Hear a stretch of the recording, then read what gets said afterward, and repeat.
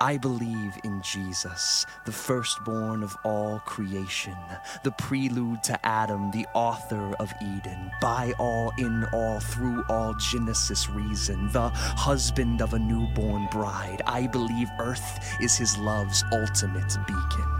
I believe in Jesus, the infant king, ruler of the heavens, the universe's spring, yet he took the frailest of forms, the weakest of things, for our mighty God was not too proud for the stable and trough of Bethlehem's sting.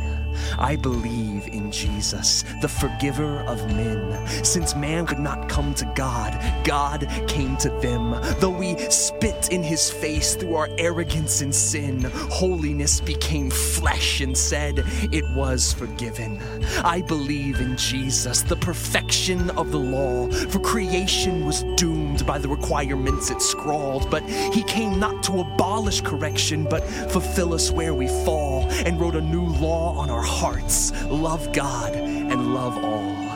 I believe in Jesus, the Lord without a throne. He dumbfounded the masses by not making the crown his own, lost scores of followers by letting weakness be shown, and traded the palace for not having a home. I believe in Jesus, the tenant of the poor. He saw a beloved sister where the world saw a whore. He ate with those who weren't allowed through the temple's doors, and taught us to live with less so those with none could have some more. I believe in Jesus, the horribly betrayed, unknown by the world he himself had made, handed over to death by a follower to whom silver was paid, disowned by a friend 3 times in one day. I believe in Jesus, the ever-turning cheek, no sword in his hand. He took the way of the weak, redefined strength as beaten and meek. When men struck him on his back, only forgiveness did he speak. I believe in Jesus, the servant on the cross. To save the lives of the sinful, he considered his own life lost, endured the torture of men, whips and nails in his flesh were embossed, received the wrath of God, Father punishing Son, the ultimate cost. I believe in Jesus and that flesh in the tomb. He bore the end of a normal human as he was born of a human's womb. He died a criminal's death and was buried in another man's room. God the Son lay dead, the lifeless groom. But I still believe in Jesus and the body of his resurrection, for he redefined life in death's final rejection, showed holes in hands to over 500 of his own selection, so that humanity would not be able to raise an objection that Jesus Christ is God the Son and has made the ultimate connection. So I believe in Jesus and the responsibility of his ascension. He ascended to God's right hand, forever in intercession, leaving his truth in the hands of a few, the first to be called his Christians. His hands and feet are now the church, his timeless narrative expression.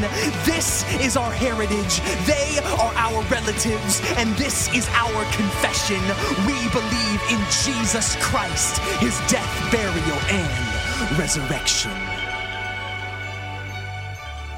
No matter the tears of the world's hate and aggression, no matter the wares of holiness's painful progression, no matter the shares of suffering in our possession, no matter the layers of our apathy and transgression, we will carry the weight of faith's succession, for the world and its cares are nothing compared to this glorious injection, this everlasting song, this endless profession that we are Christ's Christians and we live our radiant confession.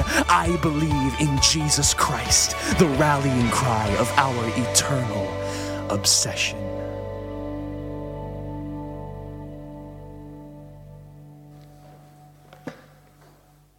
Pretty cool, eh? That has been, a note has been sitting on my notice board for the last 6 months, saving that multimedia for this message, because I just thought it was awesome. I believe in Jesus.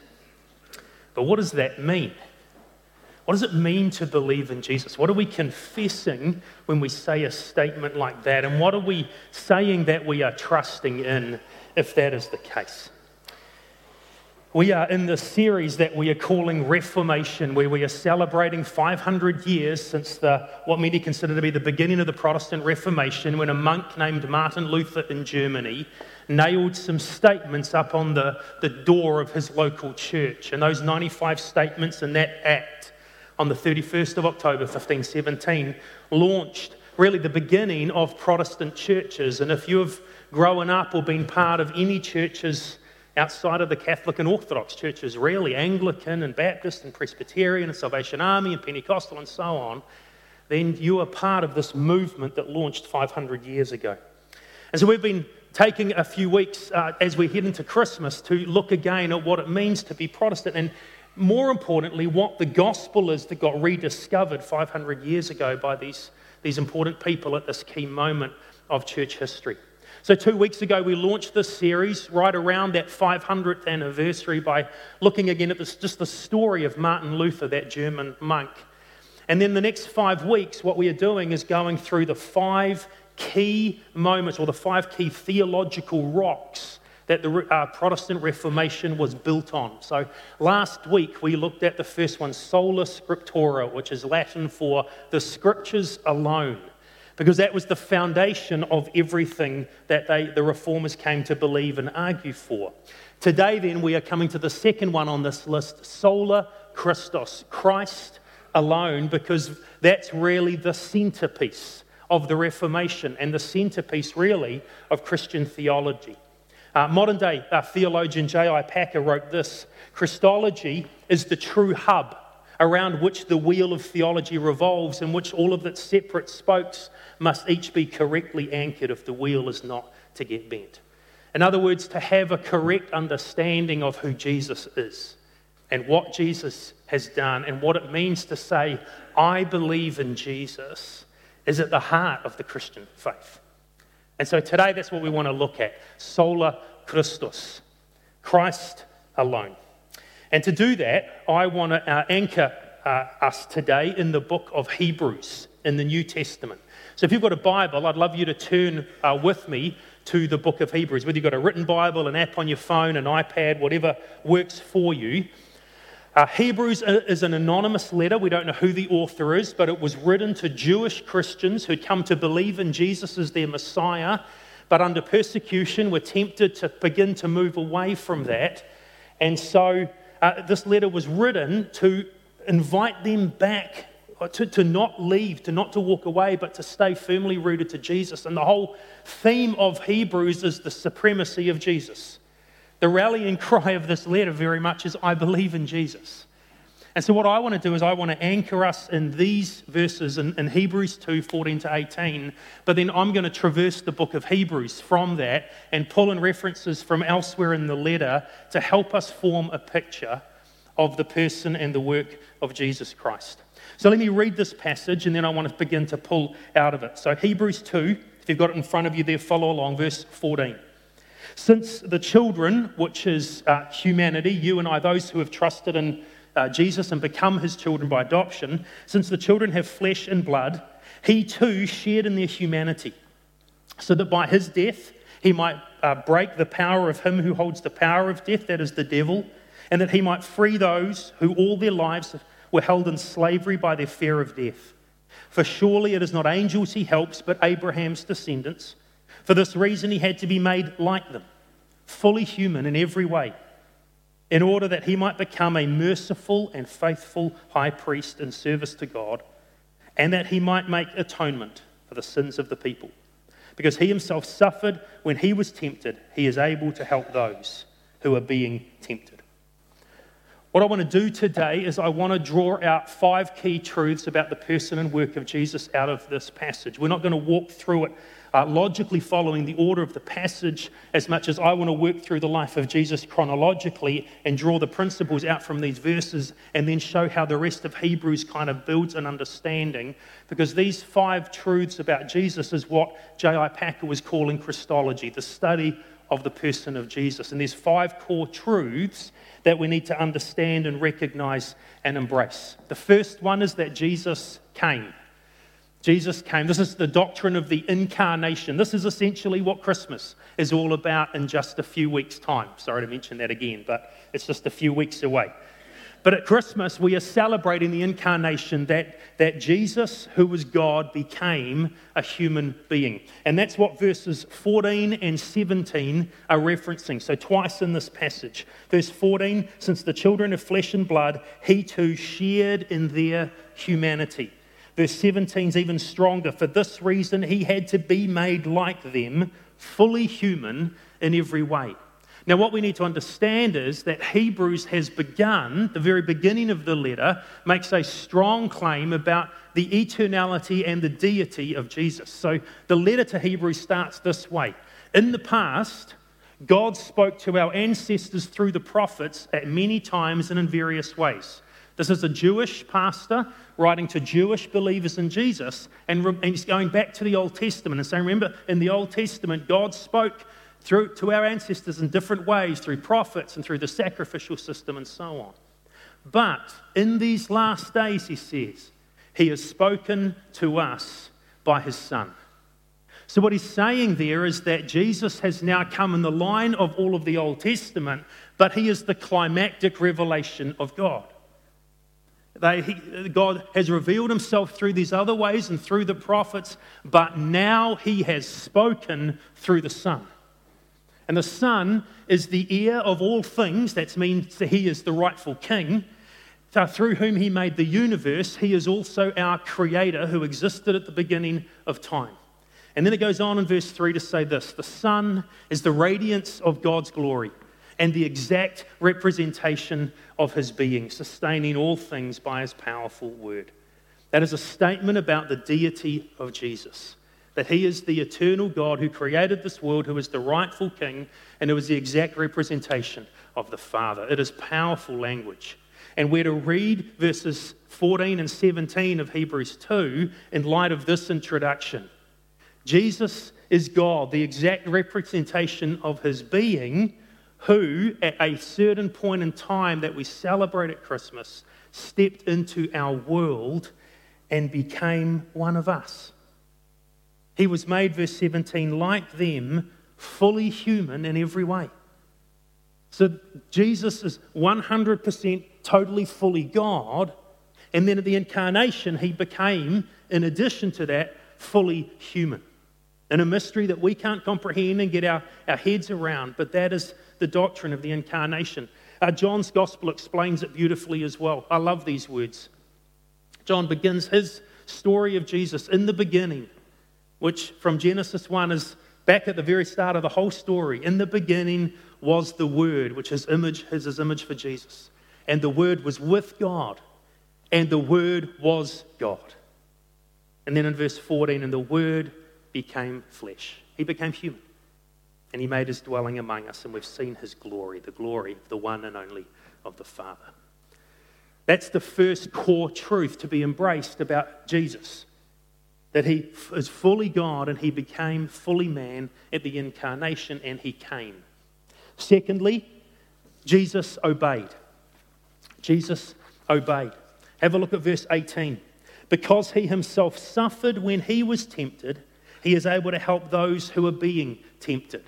It's a reference to the fact that because Jesus was fully human, he experienced everything that we've experienced, and what is implicit in chapter 2 is then made explicit a couple of chapters later in Hebrews 4. It says we don't have a high priest, which I'll explain in a little bit later on, but this is Jesus who was unable to feel sympathy with our weaknesses. But we have one who has been tempted in every way just as we are, yet he did not sin. This is a huge statement. Jesus was tempted in every way just as we are. If you've ever been tempted in anger just to shoot your mouth off, Jesus knows exactly what that feels like. He was tempted to do that too. If you've ever been tempted to get really ticked off at someone who's incredibly annoying, Jesus knows exactly what that feels like. If you've ever been tempted to sin sexually or to lust after someone in your heart, Jesus knows what that's like. He got tempted to lust. If you've ever struggled with pride in your... Oops, sorry, that was me. Jesus knows exactly what that's like. He was tempted to be proud. He has been tempted in every way just as we have. He was tempted to be materialistic and accumulate stuff for himself. He was tempted to twist the truth and to lie occasionally. He's been tempted in every way just as we are, yet he did not sin.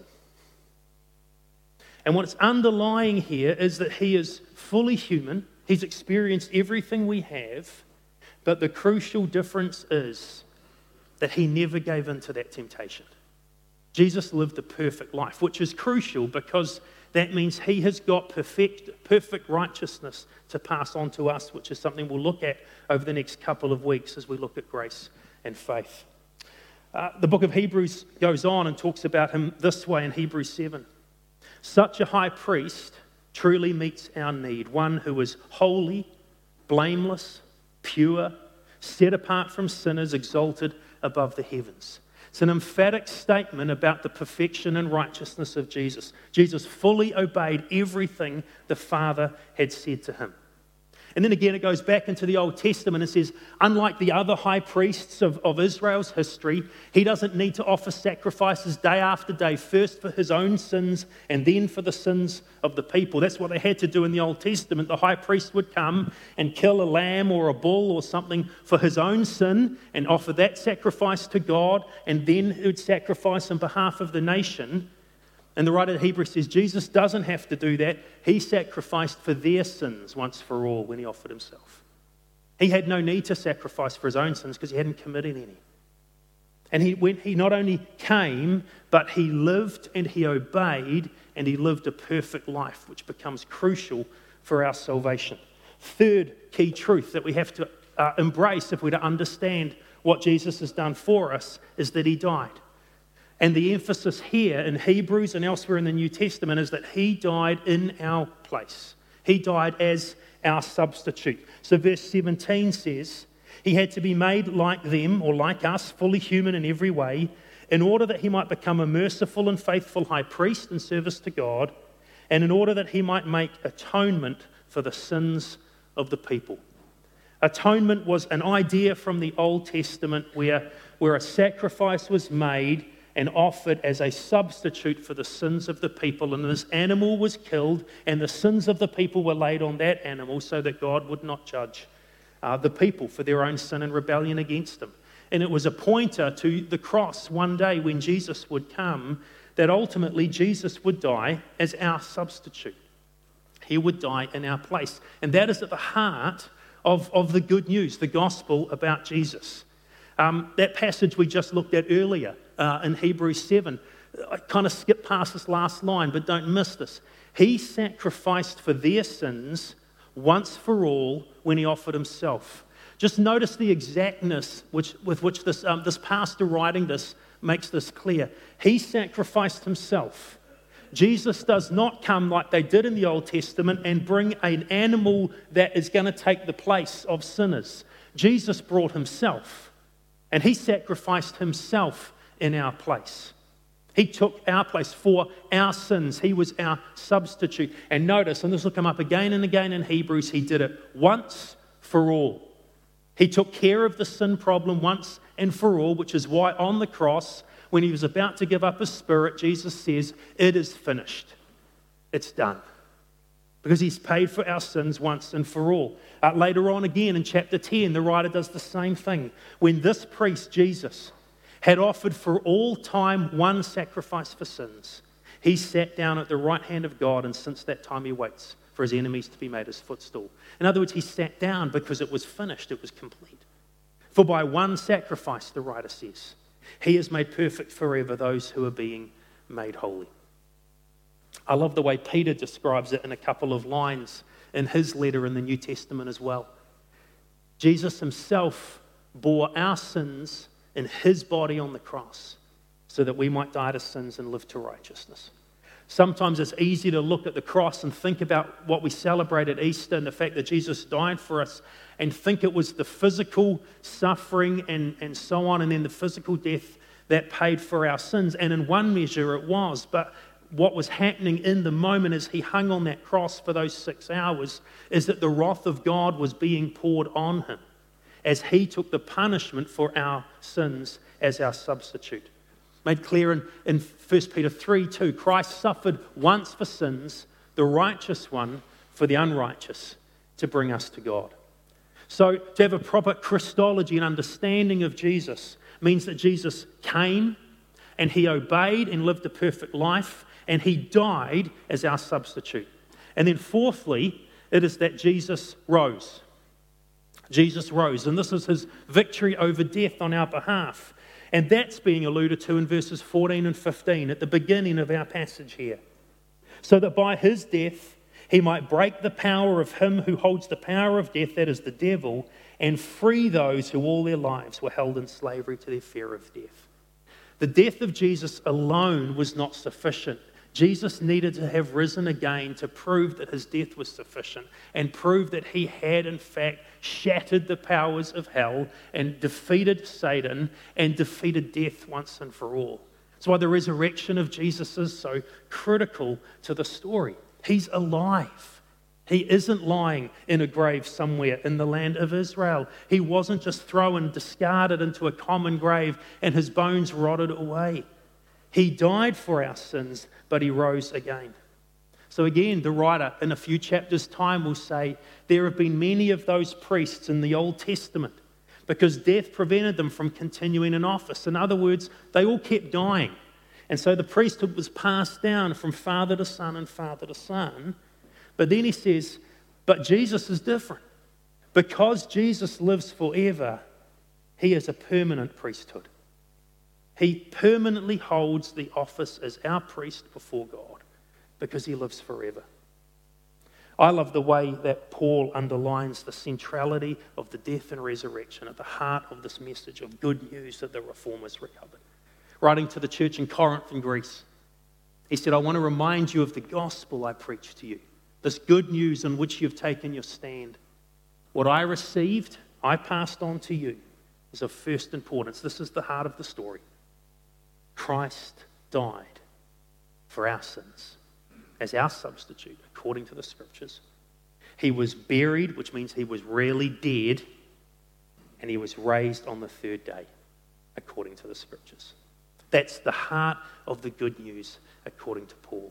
And it's the heart of the good news, according to the writer to the Hebrews. This is a proper understanding of the person and work of Jesus. Jesus came at the incarnation. Jesus obeyed and lived the perfect life that we couldn't live. Jesus died as a substitute for our sins. Jesus rose bodily, physically from the dead to conquer death. And then finally, and this is important, Jesus prays. Jesus prays. And this one, by the way, the others are all in past tense, the verbs. This verb's present tense, because this is what Jesus is continuing to do today for those of us who have put our faith in him. He prays. He is standing with the Father and he intercedes and prays for us to God. So what verse 17 is talking about when it calls Jesus a merciful and faithful high priest. So in the Old Testament, the high priest had two jobs, really. One job was to offer sacrifices for sins, to bring sinful people back into harmony and relationship with a holy God. And so they sacrificed sin, and that's what the author's already talked about, that Jesus did in offering his own body, himself, as our substitute. But the other part of the role of the high priest was to pray to God and bring the prayers of the people to God, pray for the people to God, and act as a kind of a mediator. And what the writer to the Hebrews is saying is that's what Jesus does for us even now. So he'll say this explicitly a little bit later on. I just quoted before Hebrews 7:24, because Jesus lives forever, he is a permanent priesthood. The writer then went on to say this in the next verse. Therefore, Jesus is able to save completely those who come to God through him, because he always lives to intercede for them. So at this very moment in time, if you've placed your faith in Jesus, Jesus is interceding on your behalf to the Father. That means when you blow it and just sin and give in to the temptations that he was able to resist, Jesus is reminding his Father that he has paid for all of your sin. When you are struggling through some crisis and difficulty in life, Jesus is bringing that to the Father and asking the Father to sustain and to strengthen and to help. He is the one who prays on our behalf before the Father. And that is why the writer says this in Hebrews 4. I've already quoted verse 15. We don't have a high priest who's unable to feel sympathy with our weaknesses. That's a double negative, by the way. So if you turn into positive language, he says, we have a high priest who feels sympathy with us. We have one who has been tempted in every way just like we are, except he didn't sin. Therefore, let's approach God's throne with confidence so that we may receive mercy and find grace in time of need. Because Jesus is there praying for us and interceding for us and being our representative, we can boldly come to God whenever we're in need. Whether that need is caused by what's going on in the circumstances in our lives, whether that's caused by our own stupidity and failure and rebellion and sin, we can come with confidence because Jesus is standing right there with the Father as our advocate and our intercessor. This is a biblical Christology. This is what J.I. Packer is saying is the hub of the Christian faith, understanding the person and work of Jesus. Jesus came, became one of us. God became man. Jesus obeyed and lived the perfect life we can't live. Jesus died as our substitute and took our sin on himself. Jesus rose and conquered death because he physically rose again and lives forever. And Jesus now prays at the right hand of the Father and intercedes for us. That is the person and work of Jesus. And because of that, Hebrews and other passages of the Bible will use a very important word to describe how Jesus relates to us. I'll come to that in a minute. So, sola Christus. What this doctrine then means is the reformers took these key truths about the identity of Jesus and said, therefore, sola Christus, Christ alone, means two things. Number one, it means we confess the exclusive identity of Jesus. This is who Jesus uniquely is. There's no one else like him. He is the one who is fully God and who became fully man. That's the incarnation. That means Jesus is unique in his identity. Now, the reformers agreed completely with the Catholic Church on this. This was not the issue of dispute. The Catholic Church then and today has a very solid view of the identity of Jesus. So their catechism, which I quoted from last week, this is the 1995 Catechism of the Catholic Church, says the unique and altogether singular event of the incarnation of the Son of God doesn't mean that Jesus Christ is part God and part man, and it doesn't imply that he's the result of some confused mixture of divine and human. He became truly man while remaining truly God. So they're using the word truly where I use the word fully, but it's exactly the same thing. We're saying the same thing. The church thus confesses that Jesus is inseparably true God and true man. So the Reformers and the Catholic Church were in agreement on the identity of Jesus. Where the dispute came was the second part of the confession sola Christus. It came around the work of Jesus, what Jesus did. And the Catholic Church did not dispute any of the other points that Hebrews and the rest of the New Testament raises. The Catholic Church agrees that Jesus not only came as the unique God-man, but they agree that Jesus lived the perfect life in obedience to the Father, that he died as our substitute and took our sins on the cross, that he rose again bodily, physically from the dead, and he now intercedes for us. They agree with all of those 5 points. The issue the Catholic Church had and the issue that the Reformers broke away from over was the word sufficient. That the work that Jesus accomplished was sufficient. Now, if you were here last week when we were talking about the scriptures, that's the same word that was at the heart of that dispute as well. Last week we pulled out 4 key truths from 2 Timothy 3 about the Bible. And I said that the Catholic Church fully agreed with 3 out of those 4 statements about the Bible. The one thing they didn't like that the Reformers said was that the Bible was sufficient, was the only revelation from God that we needed.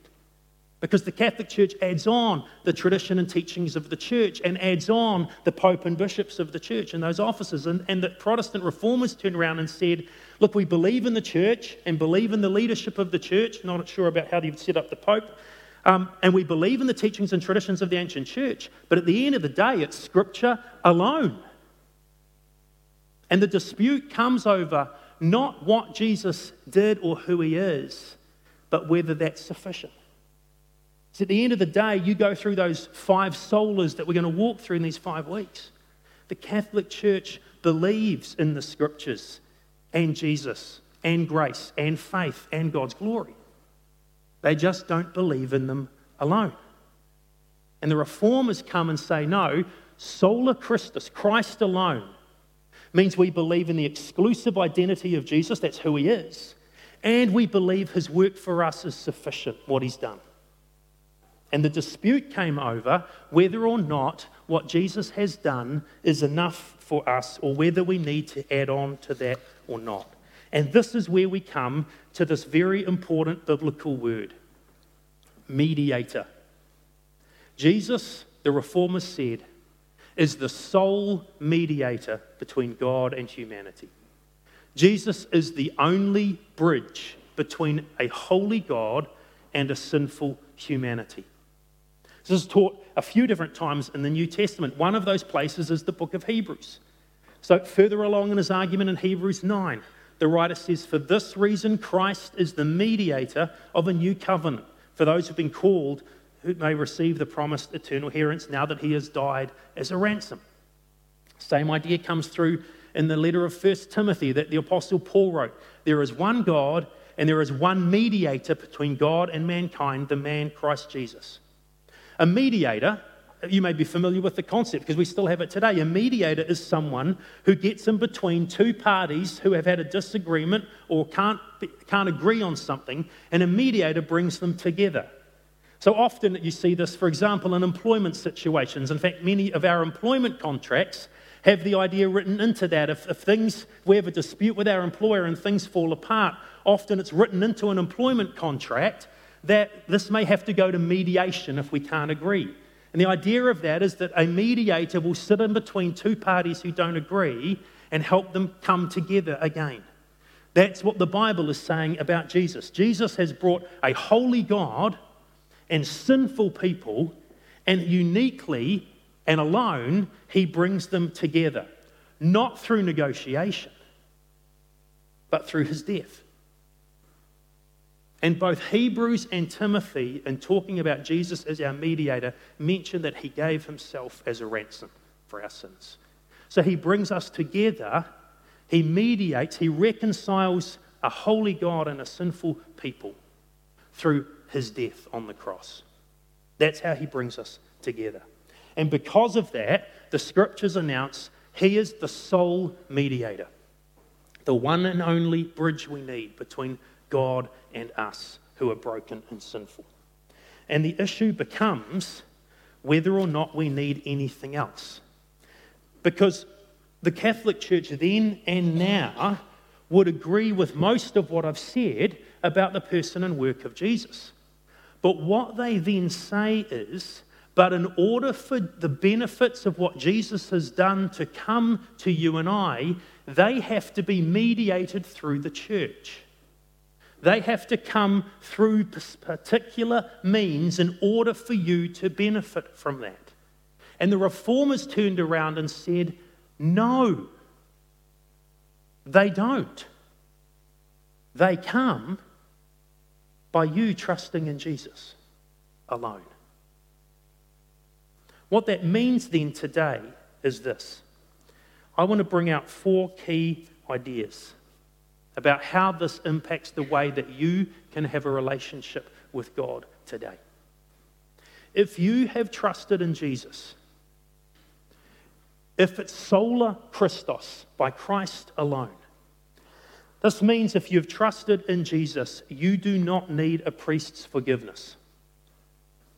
See, under the Catholic system, you have to come and confess your sins to the priest. And you have to actually name those sins in order to receive forgiveness for those sins. So the catechism reads like this. I've been reading the catechism online. It says, confession to a priest is an essential part of the sacrament of penance. All mortal sins of which penitents, after a diligent self-examination, are conscious, must be recounted by them in confession. So the idea is that you have to think through all of the ways you've stuffed up, not only all of the words you've said and the things you've done, but also the stuff you've thought and the things you haven't done when you had opportunity. And you have to confess all of those things to the priest in order to be forgiven. And if you don't confess those, having remembered them, you will not be forgiven. That is why when I was telling Martin Luther's story, Martin Luther lived with tremendous angst before a holy God.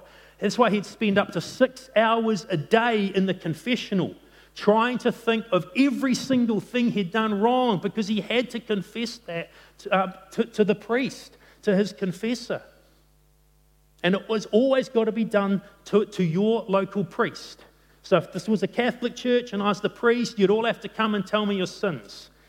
I wouldn't be your priest. I'd resign. The Reformers turned around and said, you don't have to confess to the priest, because you can go straight to your priest. Your priest is Jesus. I'm not your priest. I'm your pastor, and there's a very big difference. Your priest is in heaven, alive today, at the right hand of the Father, and you go straight to him. That's why John would write, if we claim to be without sin, then we're kidding. But if we confess our sins, he, and it's Jesus in the context, is faithful and just and will forgive us our sins and purify us from all unrighteousness. Why? Because we have an advocate. Jesus is standing with the Father as the atoning sacrifice for our sins. We just come to him. You don't come to the priest down the road, you go to the priest at the right hand of God. So if you have trusted in Jesus, you don't need to go to find forgiveness from a priest. Secondly, if you've trusted in Jesus, you don't seek merit from the sacraments. What happens in the Catholic system is that all the wonderful things that Jesus has done, and they agree on everything that he's done, that is mediated through the church. So you need to have your babies baptized, and then you need to go to confession, and you need to do penance, and you need to take the Mass, and you need to have last rites, and you need to take vows, because grace is mediated through what are called the sacraments. And the Reformers came along, because Catholic Church has 7 sacraments, and the Reformers went, you know what? The Bible says we do 2 things. We're baptized, and we take communion. But neither of those 2 things give God's merit. You don't earn brownie points every time you take communion. And you don't earn brownie points when you're baptized. That is why many Protestant churches have become Baptistic like we are. We don't baptize little babies. We baptize people like Eva and Dulcia tonight who have already put their faith and trust in Jesus. So they've already got the merits of Jesus. Eva is not earning any brownie points tonight. And we will give her a book from the church, but and her parents might, I don't know, take her out for dinner or something. But there's no merit with God, because baptism and communion for Protestants are symbols of what has already been won from Jesus. So tonight, Eva is just showing publicly her faith in Christ alone. There's no merit to be found in these things. They're celebrating what we get from Jesus by faith. Thirdly, if you've trusted in Jesus, this means you do not have to ask for Mary to intercede for you. Massive difference between Catholicism and Protestantism. Many of you, even if you have never been raised or stepped foot in a Catholic church, will be familiar with the Hail Mary. Hail Mary, full of grace, the Lord is with thee. Blessed art thou among women, and blessed is the fruit of thy womb, Jesus. Holy Mary, Mother of God, pray for us sinners now and at the hour of our death. Amen. And to be clear, Catholics are not praying to Mary for salvation. It's a common myth and it actually is not correct. They look to Jesus for their salvation. They are coming to Mary to ask Mary to pray for them. Similar idea to a prayer. This is the prayer that Martin Luther would have prayed as an Augustinian monk. Save, O Queen, thou Mother of mercy, our life, our delight, and our hope. To thee we exiled sons of Eve lift up our cry. To thee we sigh as we languish in this vale of tears, this broken world we live in. Be thou our advocate. Sweet Virgin Mary, pray for us, thou Holy Mother of God. The prayers to Mary that are offered by the Catholic Church are prayers for Mary to be their advocate, for Mary to come to Jesus. Now, you won't find this doctrine in the Bible. This is part of the tradition of the Catholic Church. But I've never understood where it comes from until researching this in the last few weeks. Where it comes from is actually the centuries before Luther and the Reformation. What happened over the centuries before Luther came along is that increasingly the church focused on Jesus not so much as Saviour, although they believed that, but they focused more and more on Jesus as the coming judge. So the doctrine they focused on was that Jesus is coming one day and he is going to judge everyone for their sins, and every person who has ever lived is going to stand before Jesus when he returns. Revelation 19 has this vision of Jesus as the all-conquering ruler riding a white horse, massive tattoo on his thigh, King of Kings and Lord of Lords, sword in hand, and he is going to judge every person who has ever lived. And the righteous will be ushered into heaven, and the sinful will be thrown into hell. Now that is biblical imagery, and that's truth. Jesus is going to be the one who exercises judgment at the end of time. That's true. But what happened in these centuries before the Reformation is increasingly that became their sole view of Jesus. So by the time Martin Luther becomes a monk, he is scared stiff of Jesus. In fact, we're told, and I don't know if it's still there or not, but we're told, but above the door on the inside of the chapel in the monastery where he served as a monk was a carving of Jesus the judge with bulging eyes and a massive frown and a sword in his hand and an angry look on his face. And whenever they left chapel, they left seeing this image of Jesus who is angry with them and is about to judge them. That was the image of Jesus. So then, what happened over the centuries is, how do you come and pray to Jesus if you're scared stiff of Jesus? And so this theology developed. If you're scared to come to Jesus, why don't you talk to his mum? Hey? Seriously. Who's gonna argue with his mum? You know, if you come to mum and say, Mary, would you please put in a good word with Jesus for me about this? Well, that's a great way to do it. And the biblical justification for that was found in John 2 in the story of the wedding at Cana, where the family that's putting on the wedding feast, they run out of wine and they simply come to Mary and say, we've run out of wine. And Mary goes to Jesus and says, they've run out of wine. And Jesus turns water into wine. And so the theologians pointed to that story and said, see, all you have to do is come to Mary. And Mary will put in a good word for you. There's a big problem with that.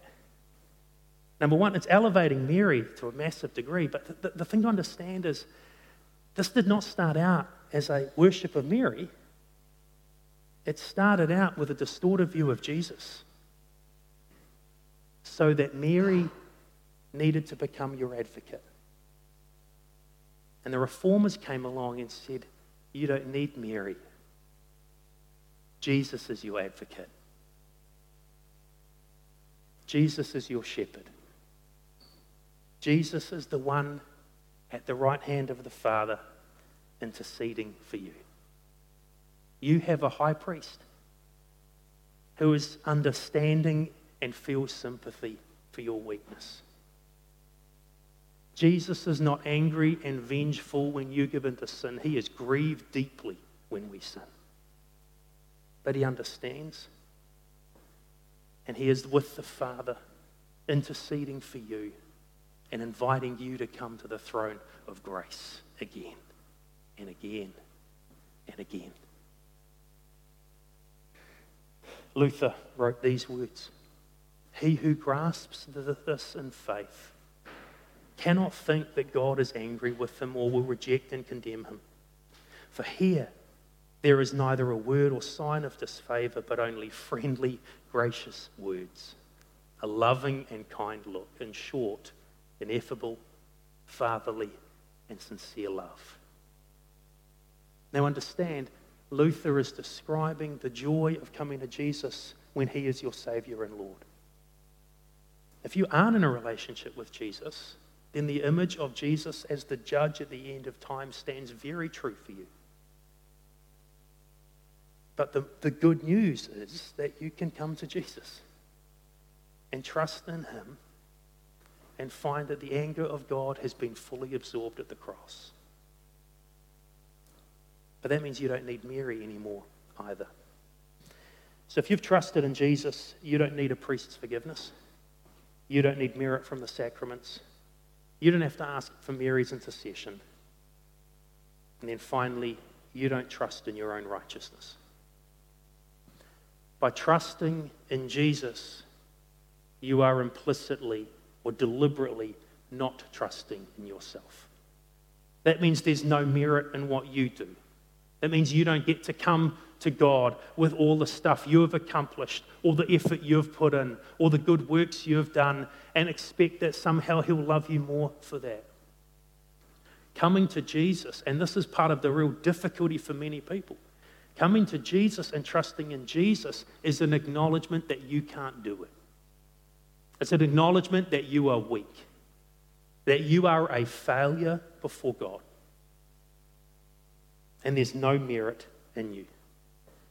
About 6 months after nailing the theses to the wall, when Luther was still figuring out and putting into words this theology he'd come to believe, the leader of his Augustinian movement was writing to him saying, "What on earth are you doing?" And this is what he wrote back to Johann von Staupitz.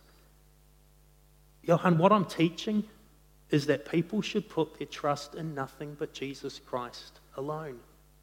Not in their prayers, not in their merits, not in their own good deeds. That's sola Christus. Jesus Christ alone."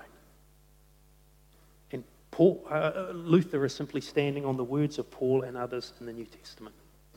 This is what Paul wrote to a church at a place called Philippi. He recounts all of the wonderful things that he used to do under the old system of the law. And then he says, "But now I consider all of that garbage, that I may gain Christ and will be found in him. Not having a righteousness of my own that I've earned from trying to obey the law, but having a righteousness that comes by faith in Christ. A righteousness that he gives me that comes from God on the basis of faith." I'm going to talk more about how exactly that works in the next couple of weeks. But the simple point of this is, what the Reformers recovered was that Jesus is the centerpiece of our faith. And he is the one and only mediator between God and humanity. God's grace comes to us through Jesus. Doesn't come through the pastor, doesn't come through the church, doesn't come through communion or baptism, doesn't come through our own good deeds. It is simply and solely through Jesus. He is the one who brings you and me to God. Sola Christus, Christ and Christ alone. Last week I was away on a retreat for a few days with other senior pastors from the network we're part of. And the year before we'd been on the same retreat at the same time of year, and I was telling a few of the guys around dinner one night, sitting together, 5 or 6 of us, that this time next year, which is now 2017, that this was going to be the 500th anniversary of the Reformation. And I was thinking about putting a series together on the Reformation. And 3 or 4 of them sitting around the table were like, "Oh, that is an awesome idea." And so there's been a few emails kind of flying around, and some ideas. So there's a few Livingstone's churches around New Zealand that have all done Reformation series this year. One of them is a church down in Nelson called Grace Church in Richmond, near Nelson. The pastor there's a guy by the name of Peter Somerville. Some of you will know him. He used to be the pastor of Howick Baptist Church. And he's now pastoring down in Nelson, and he's part of the same network. And they've finished their Reformation series. They did it so that the last sermon coincided with the anniversary of the Reformation, which is when we started ours, which is really helpful because it means I can go listen to his sermons, which is nice. But Peter writes a blog, and I was on Facebook earlier this week, and I noticed that he puts a link on his Facebook page to the blog he's written, and the blog he wrote this week was Sola Christus. He'd written a blog based on the sermon he'd preached a couple of weeks ago. And so I read his blog, and he did an outstanding job of capturing in just a few words the beauty of this doctrine.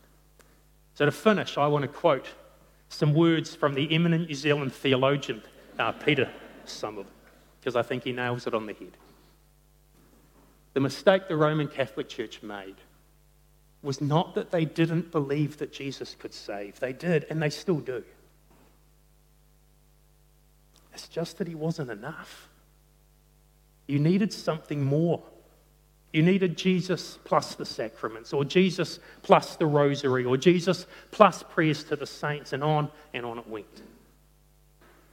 And he goes on in his blog, and then he comes to his conclusion, which is this: you don't need another Saviour. You don't need another mediator. You don't need another redeemer or rescuer. If you have Jesus, you have all that you need. That's the message of the Reformation. Jesus is the one and only mediator between a holy God and sinful people. And that means if you have Jesus, you've got everything you need. If you don't know Jesus this morning, if you've never come into a relationship with him, it is as simple as acknowledging in your heart that you have sinned and you can't make it, and choosing to trust in him as the one who died for your sins, lived the life you couldn't live, and has risen again by simply putting your faith in him. You have your sins forgiven and adopted as his child. If you have trusted in Jesus, you don't need anything else. You are fully loved, fully accepted, completely forgiven. Not because you've done anything, but because he's done it. He's the sole mediator. So if you've got Jesus, you've got everything you need. Jesus, we bow before you today, and we thank you that you and you alone are the one who brings us to a holy God. Because you came, you obeyed, you died, you rose, and now you pray and intercede for us. You are everything we need. You are our great high priest. Forgive us for looking to other things and other people. Forgive us for looking at our own goodness or hard work or effort to feel like we make it with you. Help us to trust in you alone. Help us to realize we need nothing else. Help us to live every day in the light of this beautiful doctrine. Sola Christus. Jesus, we say today that we trust in you alone. Amen.